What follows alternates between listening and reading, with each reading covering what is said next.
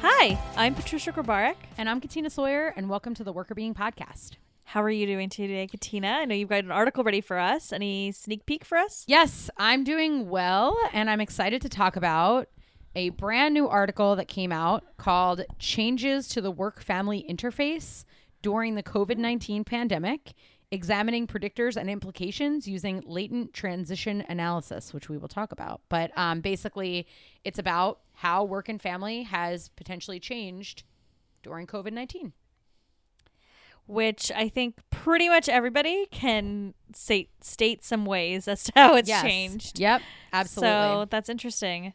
I love these like super fast articles that are coming out to talk about what's currently happening. That's so cool. I know. And then it makes me think like, I mean, you know, some of the things we'll go through later in talking about the study is like, they're not as rigorous sometimes because they're going through so fast. But it sometimes makes me think like, wow, academia moves so slow. And like, as we've talked about on the show before, like these articles take forever to put together and it takes years to get them through the revision process. By the time they come out, like the data is like several years old usually. And like, we can do it faster.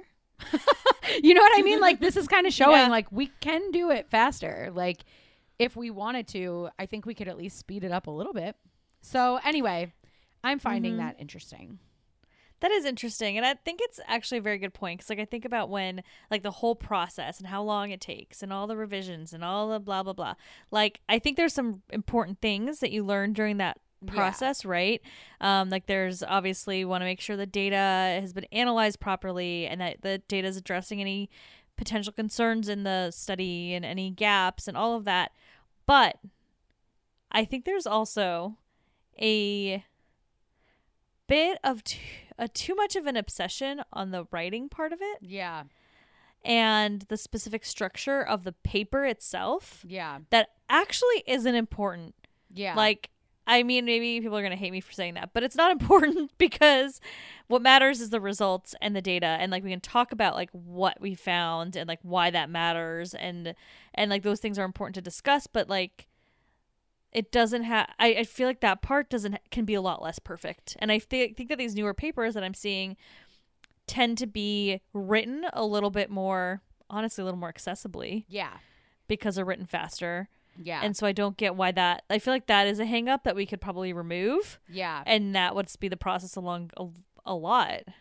Yeah. I think that basically by the time you get, like in my experience in the review process, like the time you get through the first 2 rounds, by the time you get to like the 3rd round, people are just finding, generally, it gets into like nitpick land of like, that's months and months wasted of like, not wasted entirely, but like of just like minutia, like tiny little things. Like, I think that, you know, the theory part up front is important, but it doesn't, once you get that part right, the what if you added a few sentences about that, or what if you add a few sentences about that, or what about like those things are what sometimes drive me nuts, because I'm like, okay, this is actually our paper, like we're writing this paper, you're not writing this paper.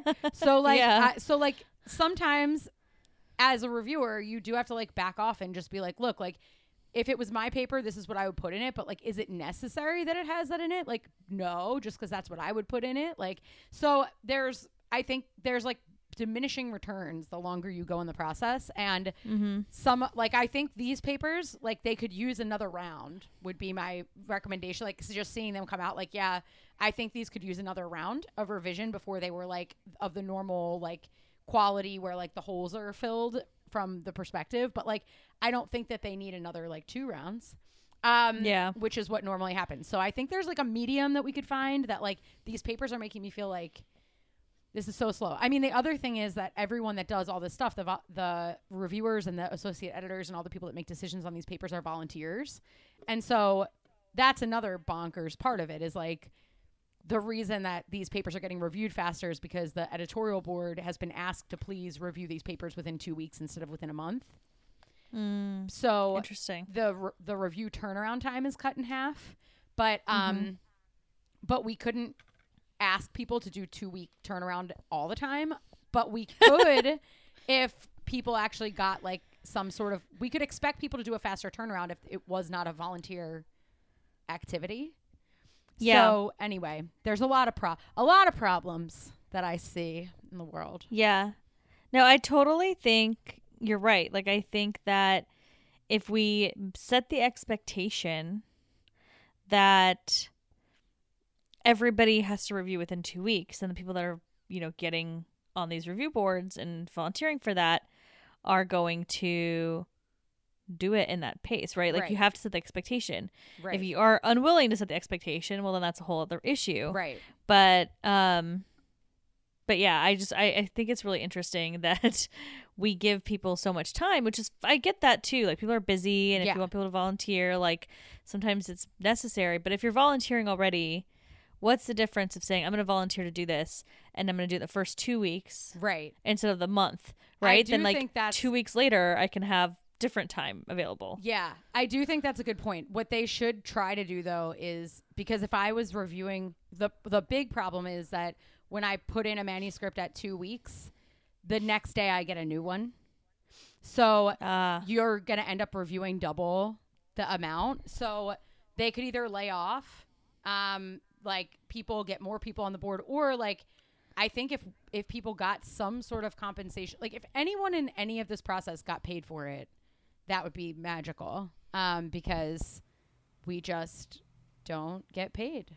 And the whole journal runs on authors and reviewers and associate editors that do all this work and never get paid.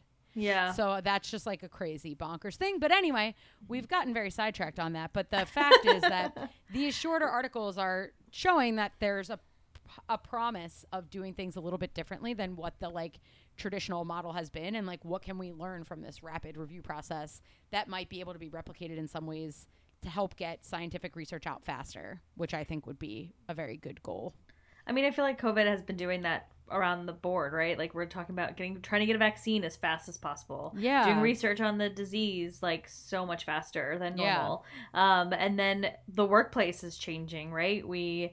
Obviously, people are working remote more, and we're going to be talking about the work-family piece. Like, there's a lot that has changed, and I'm hoping, and maybe I'm totally wrong, but I'm hoping that some of this is going to lead to better things, that we, like, were forced to revisit our typical structures, and are now going to maybe make some positive changes to try to address it. I don't know if it's going to stick. One thing that, we noticed when COVID first hit, like, everyone was home, and it was so much clearer. The air quality was so good. And then as it continued, and even though we're still mostly at home, like, there's some things opened up, but, like, mostly people are at home.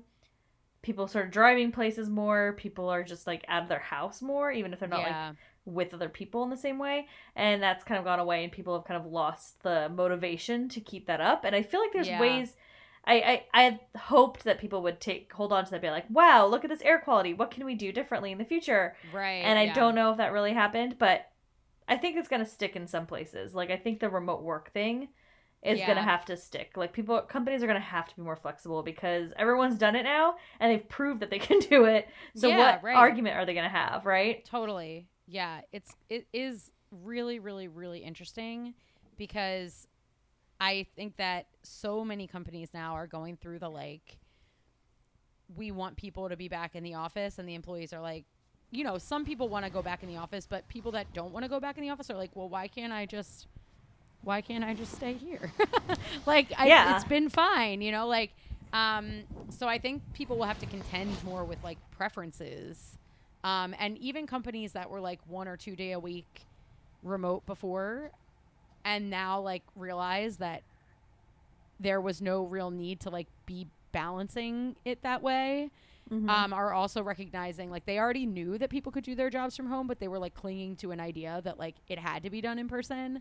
And I think that there'll be a lot of those companies that transition to, like, more, if not totally, but more remote work schedules. Yeah, I agree. I think it'll be interesting for sure. And I don't know. I have, like my personal, I think I've said this probably on the podcast before, but, like, I think the ideal vision, this is my ideal vision. Are you ready? Yeah, is that businesses can have, like, I really think the co-working space model makes the most sense. Like, let's pretend I'm Facebook, right? And I have offices all over the world. I can have remote employees that don't live near an office because that's the talented person that I want for my company, that they're the good one, and that's the person I want. And they can live somewhere, 300 miles away from an office, not a big deal. But those people that are near the office can have the option to go in to an office. Right. And so Facebook probably won't have like this massive campus with like 8,000 bajillion perks. They could scale down, save money from maintaining an office of that size, but still have some space. And whether that's like rented through a WeWork kind of thing or their own smaller office where people have more like pods that they can just pop into whenever they get there. Those kinds of things I think are going to be, are more realistic. And, Yeah. I know some people like to go in, especially like places like Facebook and Google where they have all of your meals and everything like that. So some of those things might exist, but they may not exist at the same scale. And I think that's not a bad thing. I think the one concern, and this is something that someone just brought up to me the other day, and I was like, I feel extremely privileged and stupid for not having thought about this. It does reduce the workforce in terms of like janitorial staff, Right. and those kinds of maintenance types of roles. So that is a bit of a concern. But if you have something smaller, you could potentially still have those types of roles. Yeah, and also like, I mean, if people are still owning the real estate, but it's instead of a company owning a building, it's instead of like, well, it's still a company owning a business, owning a building, but like instead of your company owning a building, but the company that owns the co-working space owns the building, then the co-working space still needs people to do all kinds of jobs, right? So maybe it just transitions to like who the big employers become. Yeah, and maybe a perk would be, we don't have janitorial staff because at the same scale because we don't have, a 500,000 square foot space. Right. But we now can offer a perk of like at-home cleaning services, so someone can come and clean your office. Yeah. And then so that role changes, but it's still something. I think employees would love that perk. Yeah. And then it would still reduce costs from the workplace in terms of the like the company not having to pay for their own office full time. But they would still still saving money, but being able to provide a little bit of that perk. So maybe that janitorial staff cost doesn't decline too much, but it's I think a nice balance there. Anyways, something I've been thinking about. I wish I could make that decision for some of these big companies, but yeah, no, I think it's really interesting, and honestly, I think it's a long time coming that like this bigger disruption in where people do work. It like we've been capable to do work remotely for a long time, but nobody was forced to do work remotely. And so it's interesting like that, these terrible circumstances, but pushed people into that, like, it's like an experiment, and then realize the experiment didn't go as poorly as you thought. And it depends on what type of job and et cetera. But like, I know a lot of like old school HR departments that just on principle were like, no, like, nobody that I knew ever worked from home, and like I think you need to like do business on a handshake and like stuff like that.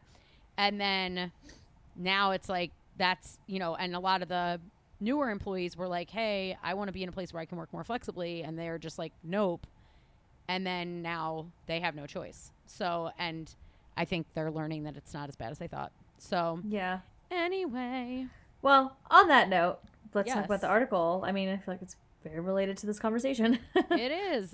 So as I mentioned before, this article is called Changes to the Work-Family Interface During the COVID-19 Pandemic, Examining Predictors and Implications Using Latent Transition Analysis.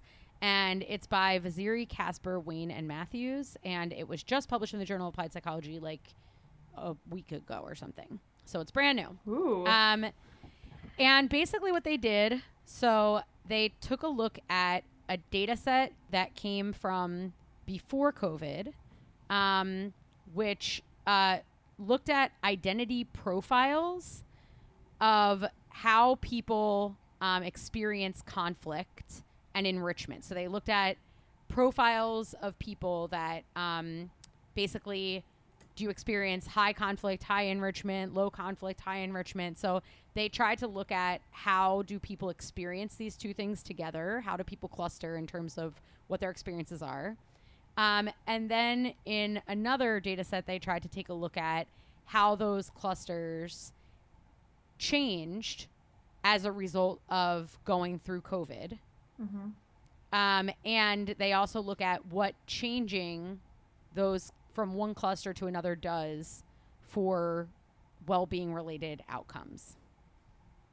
Okay, so let's talk about a little bit about the clusters. So like, Yes. can we define conflict and enrichment and what Yes. these clusters each look like? Yes, we can.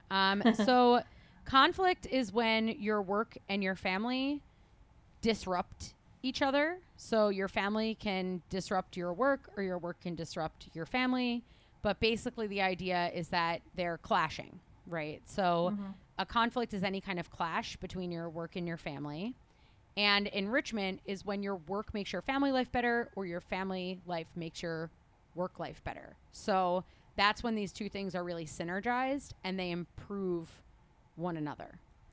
So let's think of some examples. So, I mean, we know we've talked about both these concepts before, but just in case, I think, like, so conflict is I am working and my kid runs screaming through the office door and interrupts my meetings, or I have to, like, suddenly stop my work and go, pick up a sick kid from school.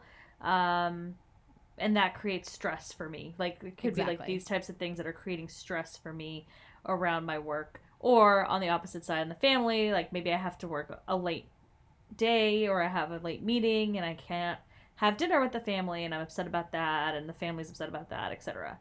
Right. So those are conflicts. Yep. Exactly. So let's think about enrichment examples. I always feel like the conflict ones are easier to give examples of, but like enrichment could be like I've learned some new skill at work or in my family that applies to the other realm, right? So like maybe I went through like a conflict management training at work and then I come into my family life and now I'm able to manage some of the conflict I have with my spouse a little bit better. Or it could be like, I got a promotion and now I have a little extra money, which means I can, I don't know, send my kid to the ballet class they wanted to go to. Yes, exactly. So things like my involvement in my family puts me in a good mood and that helps me to be a better worker or vice versa.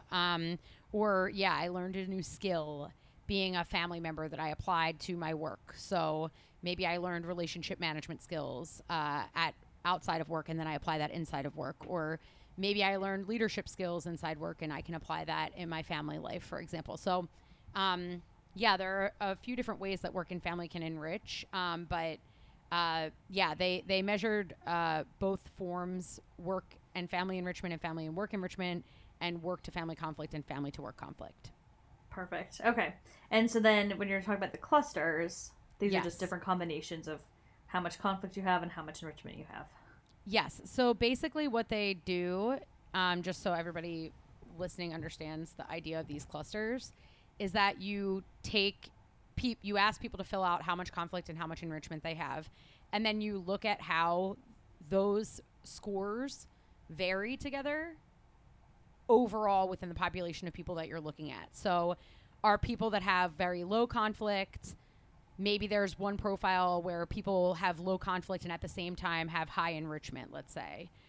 Maybe there's a profile where people have both high conflict and high enrichment. Maybe some people are low in both. So you try to look at how do these things hang together and then how much of the population fits within each profile. So you basically you don't want to call something a profile of conflict and enrichment if only, half a percentage of people falls in that profile. It's probably by chance. But when you have larger chunks of people that belong to these groups, you label them something because they're commonly occurring patterns that exist in the population that you're studying. So for the stats nerds out there, what do they use, like latent class analysis or latent trait? Yeah. Yes. So, for those of you that are into stats, kind of know what the analysis is all about, but I think a good way to describe this, and because I've always struggled describing, well, I've had some struggles describing this type of analysis, and so I'm going to put my stab out there, and you're going to sort of hate it, but hopefully like it too. Um, so, everyone knows Myers-Briggs, and I hate Myers-Briggs. We hate Myers-Briggs. We're just going to throw it out there. And there's not a lot of good science behind it. So we're just going to put that out there. Sorry to everybody that likes it or has fun with the like pop like culture articles about it. Have fun with that, but it's not sound scientifically. Yes. But the idea of that is similar to this type of analysis. So basically, when you're doing this type of analysis, what you're doing is you're creating typology. So different types of people, or different types of or groups of people with similar things occurring, either similar behaviors, similar stressors, some similar personality types. You can use this analysis in all sorts of things just about people and create these types. So when you think of it, if you don't know the stats behind it, conceptually there is a similarity to having like a, being in, I don't even know, INFJ or whatever, because what it is it's explaining a type of person based on the data that we're using. So conceptually there's some similarities, but statistically it's way more sound. Yes, correct. And that's because these clusters were replicated across multiple samples, and also they're predictive of stuff. And then we would have to test and retest the same people that were in this sample again later to see if they hold up, which they did in this study. So that's another good example of a way of telling if those clusters are actually profiles that exist. And then if people can change so easily, in this instance, we would expect people might change from one profile to another when something major happens, because it's about what you're experiencing. But for Myers-Briggs, it's a personality type, so it's not supposed to change over time. So the problem with Myers-Briggs is that it changes over time. Here, we see change over time, but that's okay because people's experiences can change, but their personality should be more stable. Yeah, and not to get too philosophical on the personality side, 20 years down the road, you're probably going to be somewhat different than you were today. But the thing with something like Myers-Briggs is if you don't know what you're being tested on, so if you didn't realize you're doing the Myers-Briggs again, 2 days from now, you'd be different.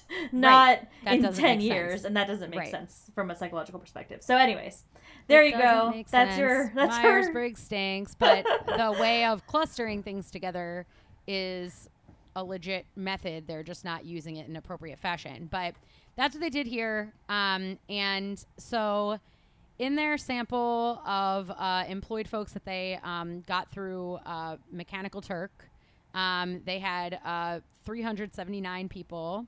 They found that 3 profiles emerged, and 59% were in a profile that had low conflict and high enrichment. So that's good. They're calling that profile beneficial. So they have low conflict, high enrichment. This is where Myers-Briggs wins, by the way. He's naming things that people like. Beneficial? What the hell is that? I don't know why.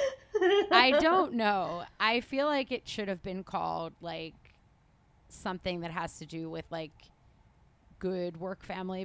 Beneficial is just, too bland. Yeah. Anyway. As researchers, I think a lot of people just don't do a good job of naming it. But I think the description, low conflict, high enrichment. So this is, a very positive relationship between work and family. Yes. Exactly. 22% of the population fell into a category they're calling active, which you're also not going to like that title.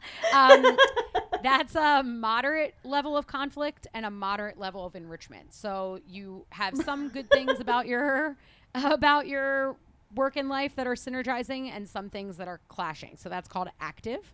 Okay. And then the third profile, 19% of the sample was in, and that's called passive, which is I have low conflict and low enrichment. So basically nothing's happening. Nothing's good, but nothing's bad. It's just nothing is going on. Interesting. Those groups are really interesting. I do hate the names. Yes. But so you've got one where there's a lot of positive things happening. You have one where it's both positive and negative, and then you have one where it's just blah, nothing's happening. Right.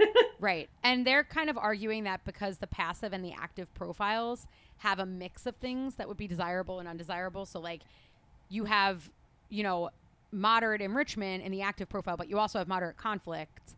And in the third profile, you have low conflict, but you also don't have anything good going on. You have low enrichment. So they basically are arguing that the only one that's like really good is the beneficial profile, is their like hypothesis. So not to take this off course, but I don't know if I would agree with that hypothesis, and I'm curious to see what they find, because I feel like the third group, the neutral group, like just because you're not enriching your work with your family life or your family with your work stuff doesn't mean that it's not a positive situation. Yeah. Yeah, I think that I think they're like thinking about them relative to each other maybe. But I don't know. I agree with you. And people might honestly that are in that profile might just not really like think much about work and family. Like, yeah, I don't perceive any problems, but I don't really perceive anything. Like, it's just happening. It's not something that really registers. So it could almost be like a personal like apathy or something. Yeah. So yeah. So the next thing that they did was they wanted to know, do employees transition between profiles due to a crisis like COVID-19? So when your work and family situation changes abruptly, can you go from one profile to another? And how do people move across profiles? So that was the next set of things that they were interested in. Do people transition between profiles? And what they find is that people do transition between profiles. And so ultimately in their findings, there were specific moves that were more likely than others. And so basically what they find is that these events that are disruptive create different ways that people relate to their work and family. And transitions from some profiles were more likely than from others. So the people that were in passive profiles or active profiles were more likely to transition into a different profile than people in beneficial profiles. So people with very little conflict or enrichment were more likely to face greater conflict, transitioning into the active profile, and greater enrichment as well. So interestingly, when you were like, no, I don't really have much going on, with COVID, you were more likely to transition into the like, yeah, now I'm experiencing some conflict. Now I'm experiencing some basically enrichment as well. Like there's some positive and some negative that are coming along with it, but I'm experiencing more activity on that front, basically. People in the beneficial profile, however, were much more likely to sustain that profile across time. So that was a very stable profile. So people were not likely to lose the benefits that they had before in COVID. So if you start off in a beneficial situation, even in a very disruptive scenario, you're likely to end up in the same beneficial situation regardless. And they have a couple thoughts about why that might be true. So what happened to the active group, though? Oh, yes. Sorry. Yes, I'm getting into the beneficial piece. So employees were... So I'll step back a little bit and say that most people stayed in their profile. The biggest probability of transition was from passive to active. Okay. And then some people transitioned from active to passive. And some people transitioned from beneficial to passive. But the biggest transition was from passive to active. Got it. So basically that makes some sense. That even though it's a small percentage of people that actually switched, it does make a difference in terms of the patterns. So the biggest takeaways here are that the biggest shifts were people saying, I'm not experiencing anything, and then going from, now I'm experiencing some stuff. And I think the most interesting piece is that the beneficial folks stayed the same. So they were very unlikely to switch gears. So I have a quick question. Did Yeah. they look at anything like the population, like who transitioned to remote work? So everybody here did. Everybody. Okay. Yes. That's interesting. Because I was wondering a little bit, like, if the passive group, if they were transitioning more likely to transition to remote work, did they then see more conflict, but also more enrichment because they're with their family more? But Right. if everyone did, then that doesn't explain it. That's interesting. Okay. Yeah. Yeah. So this is like very what they're basically saying here is that the if you go into a bad situation with very positive things from a work family perspective, you have enough resources and like generativeness from that to sort of like bear the storm, right? That starting in a really like work family rich place allows you to maintain that even when there's a disruption.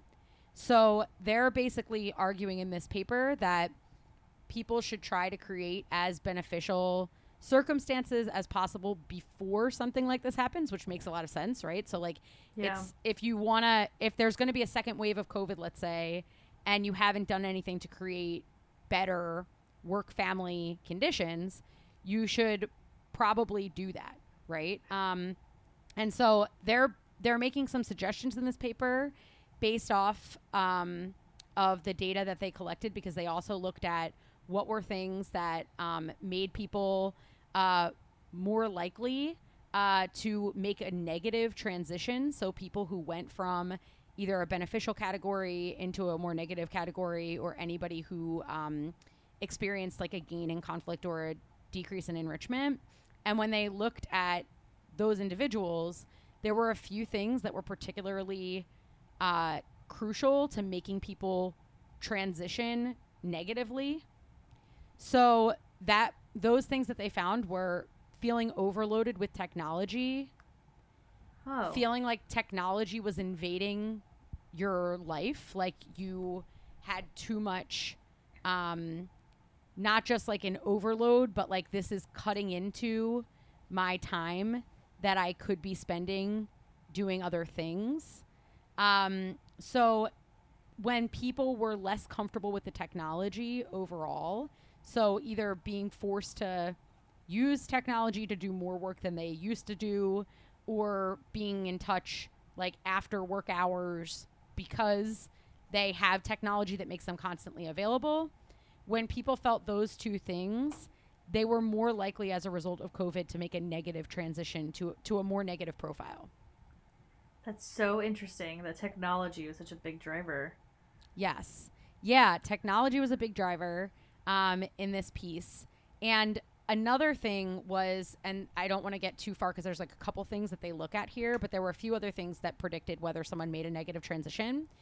If you cope with problems using your emotions instead of using problem-solving techniques, you are also more likely to make a negative transition. So there's this concept called emotion-focused coping and problem-focused coping.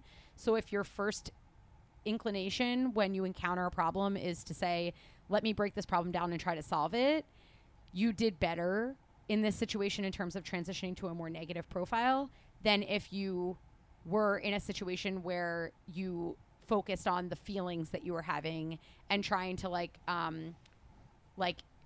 work through the problem from an emotion standpoint instead of from a problem solving standpoint. So that also predicted more negative transitions. I think that makes a lot of sense. Yeah. Yeah. The last couple of things that made a difference, because there were a few things, had to do with leaders. So if you had a compassionate leader, you were more likely to make a positive transition from being in a passive profile to a beneficial profile. So from nothing's really happening to, oh, like I'm actually experiencing low conflict, high enrichment. That had to do with leader compassion.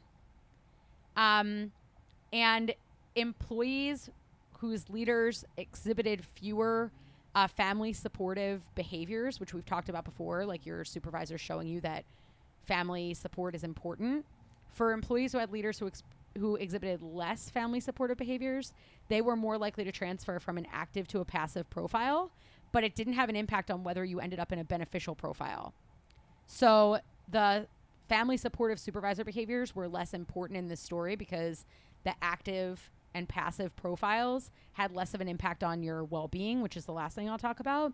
But they think that might be because people who exhibited these behaviors after COVID might have also done so before COVID because they looked at how people moved pre and post. So they're thinking that maybe it just didn't make a difference because there might be just a high correlation between those two things, but they don't really know. That was kind of like a funky finding.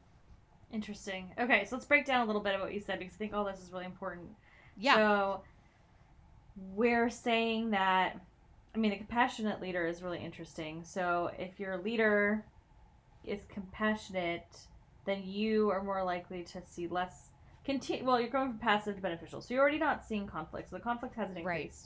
Right. But now you're seeing enrichment, whether that's work, family, or family to work, right? So something in your work and family balance is enriching. Mm-hmm. And your leader's compassion. So I'm like trying to figure out like what that means. And I mean, I think the simple takeaway is leaders be compassionate during this time. And I think it does make some sense because I think it can be really stressful to be home with everybody at the same time. And I know we've talked about that before. I know everybody's been talking about that. So if you have a compassionate person that you're working for, you would assume that person would be more flexible with you in some ways, right? Mm-hmm. And so I wonder if there's like, or even just like listening to the stress about it. Or you're in a call with them and the child is screaming and they're not like getting frustrated that you have to pause to deal with it. Like I think those types of things can make a big difference and make it feel like your family isn't a problem and actually maybe you're having more conversations with your leader about your family and so you can feel like there's like some positive relationship building happening too. Yeah, definitely. I think that a key takeaway that they sort of housed in all of this is that leadership is really important even with the technology piece. They mentioned that, you know, if you're asking people to use technologies they're not well trained on, or you haven't assessed people's comfort level with them, or you're asking people to, because that can also add to the amount of time that it takes for people to be using these technologies, and they might feel like it's cutting into their lives more, or even just like time they spend worrying about it or setting it up or whatever. And also if you can model good technology hygiene in the sense that you're not asking employees to answer emails in the middle of the night or extremely early in the morning, or you're not asking people to always be on like video Zoom call at 10 o'clock at night. You know what I mean? Like whatever the case may be, that you're being respectful in the way that you're using technology. And a lot of times that comes from role modeling in the leader. Yeah, that's actually a really good point because a lot of people, I mean, you and I have both had virtual meetings like all the time before COVID. Mm-hmm. Granted, I think the video being on piece has increased a lot. Yeah. Which is interesting. But I think that a good compassionate leader would be one that would understand that you're not always going to have your camera on. And it's not always reasonable. And maybe there's a million things that could be happening in the background that it doesn't make sense for you to have your camera on. If you haven't been using Zoom, like being understanding that people don't always know what they're doing. Like I feel like we have, I mean, like I said, we've always done virtual stuff, but during this time, we were already going through a transition between WebEx and Microsoft Teams. And it was like starting before COVID, but really COVID hit, and then all of a sudden we're now in Microsoft Teams and nobody knows how to use Microsoft Teams yet. Right. And so I feel like having patience with people, like there's a lot of little things that can come with that you just need to just not be reactive as a leader. And I think that can help people feel less stressed out about these new technologies. And then to your point, like if you're constantly texting people at like 8 p.m. because you just remembered some random thing that you wanted to talk about versus like sending an email in the morning, people might get stressed out. So yeah, leadership does seem to be really important. That's interesting. That's a good call out for them. Yeah, yeah. And so remembering that, the individuals that were in the passive category were most likely to transfer to active. The people who were in the active category were most likely to transfer to passive. And the people in the beneficial category were most likely to transfer to passive, although they were the least likely to move in general. Thinking about what does this transition predict, what they basically found, if we're thinking about like what's the larger so what of like why should we be doing this, when you transition from either active or passive to beneficial, your job satisfaction went up, your commitment went up, and your turnover intentions went down. When you transferred from beneficial to active, so you got worse, that was associated with lower job satisfaction and lower perceived performance and more turnover intentions.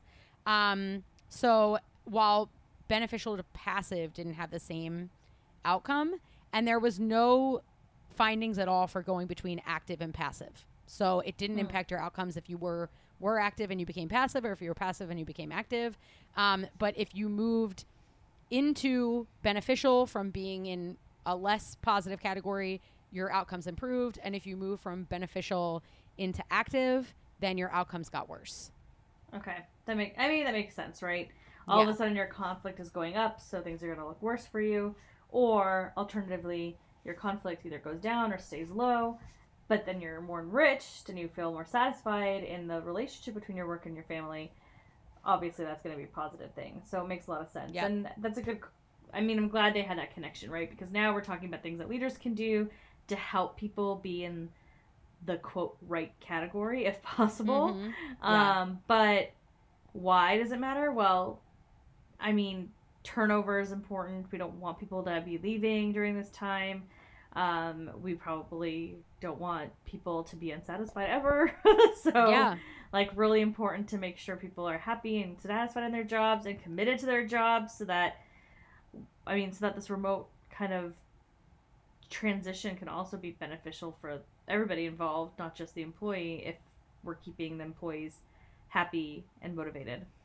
Yeah, definitely. So I think the takeaway from a leadership perspective, or the couple takeaways, is, if it, hopefully not, but if we go into a second wave of this, or there's some other disruption, or just people are trying to adjust to new work-life norms, maybe, in the future, there'll be other ways that we change the way we're working. We were just talking about co-working spaces and all these different things that might introduce new ways of working or new normals. Be compassionate, show people that you care about their work and their life and treat them in a humane way. Not saying not to do family supportive supervisor behaviors. You should do those behaviors and show support for family. It doesn't hurt. But it's basically, it didn't show as much of an impact here, but they do note that that's odd. So I wouldn't say don't do it. I would say more research is needed. Help people curb tech intrusions and role model good technology usage that is respectful of people's time. And then from a personal perspective, if you know that people are more likely to cope using emotions than problems, you can role model problem-focused coping for people. But if you know that you have more emotional people on the team, those might be people to check in with more frequently. The last thing that we didn't talk about was that if you don't like mixing your work and life together, you didn't like this period of time. So people who like to segment were more likely to fall into a worse category. So if you know that about people as well, if you know that somebody really likes to everything's off at 5 previously in the office, that might be another group of people to check in with as well. And that you'll basically get the benefits of better job attitudes and lower turnover if you can manage this well. So it makes a lot of sense to keep on top of it. And if you're already a good leader in this area, or you feel like you're already a good leader in this area, then good for you. Your team is going to do better than other teams moving forward because people will likely continue to reap the benefits of the good leadership you're already showing in whatever might come next. Yeah, and I think from an organizational perspective, it might be good for companies to, pass the message along, allow their leaders to be more supportive of family encourage your leaders to not email in the middle of the night, or help give coaching or training to people on how to use the new technologies for collaboration. Organizations, I think, can do a lot to try to like push things in the right direction too. And then as an employee, like, I think it's also helpful if your leader isn't doing some of these things, like, you can try modeling those behaviors for your other team members at least, right? So if somebody's having a hard time getting into teams and they're just struggling with teams a lot, give them that compassion, that space, you know, so they don't feel stressed out by the technology piece. So you can try to do some of the positive things to help make a team culture that's more positive, even if your leader is not there with you.